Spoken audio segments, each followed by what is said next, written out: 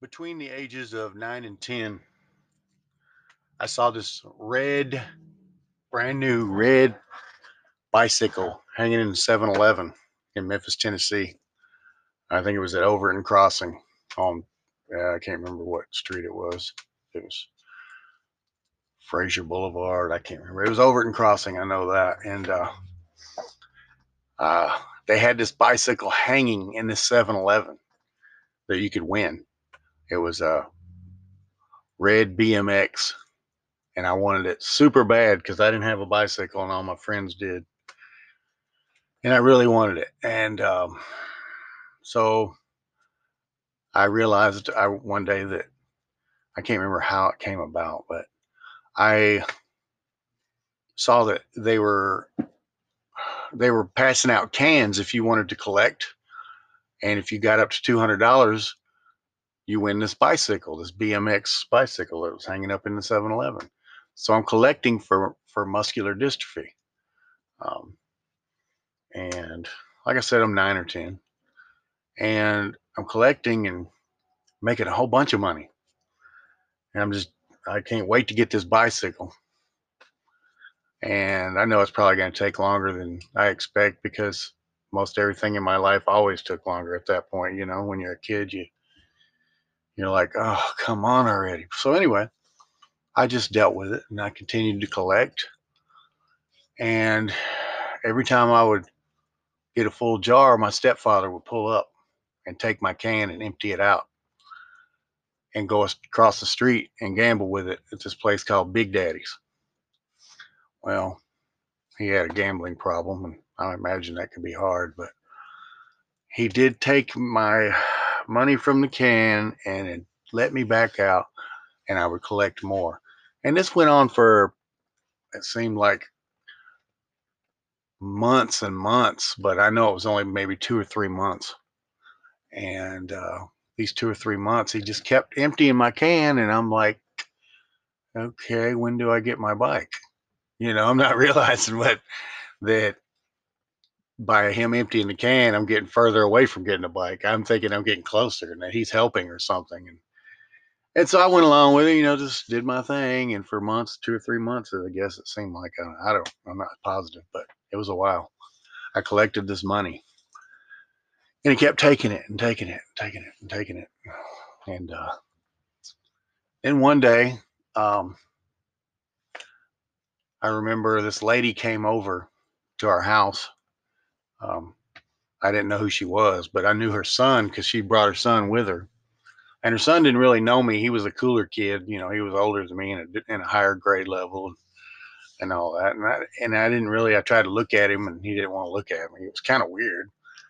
But anyway, this woman comes over and she has what looks like to me, from what I can remember, because I was a kid now, it looked like a Kentucky Fried Chicken bucket that had been cleaned out, and it was full of change and cash. It was like a 10-pound bucket of change and cash.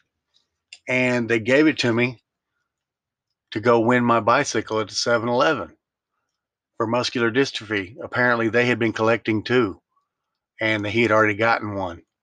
And she was trying to help another kid, I guess. I don't know how this came about, but they gave me this bucket of money, and I went to the 7-Eleven and turned it in, and it was like over the amount, and I won my bicycle.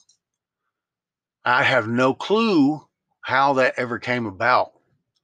I really don't know. It's a story that I wish I knew more about, but I can't really get a lot of answers from people because they kind of give me the runaround when I ask questions. So I just don't even ask questions anymore. Uh, so yeah, I get this bicycle and I'm like, yes, I needed this bike at this age. I needed it.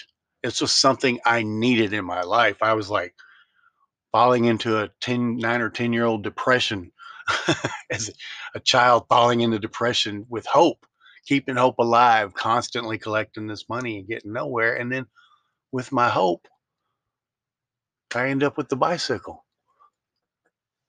I loved it. It was off the hook. It was like better than any Christmas I'd ever had. It was crazy good. I loved it. 3 days later, I went out to get on my bicycle and it was gone. So I went to the woods behind our house and I found it. I found the frame. They had stripped the tires, brakes, anything that was shiny. It was all gone. So I was out of my bicycle. Well, that was just an episode. I had to just move on and hope for something better.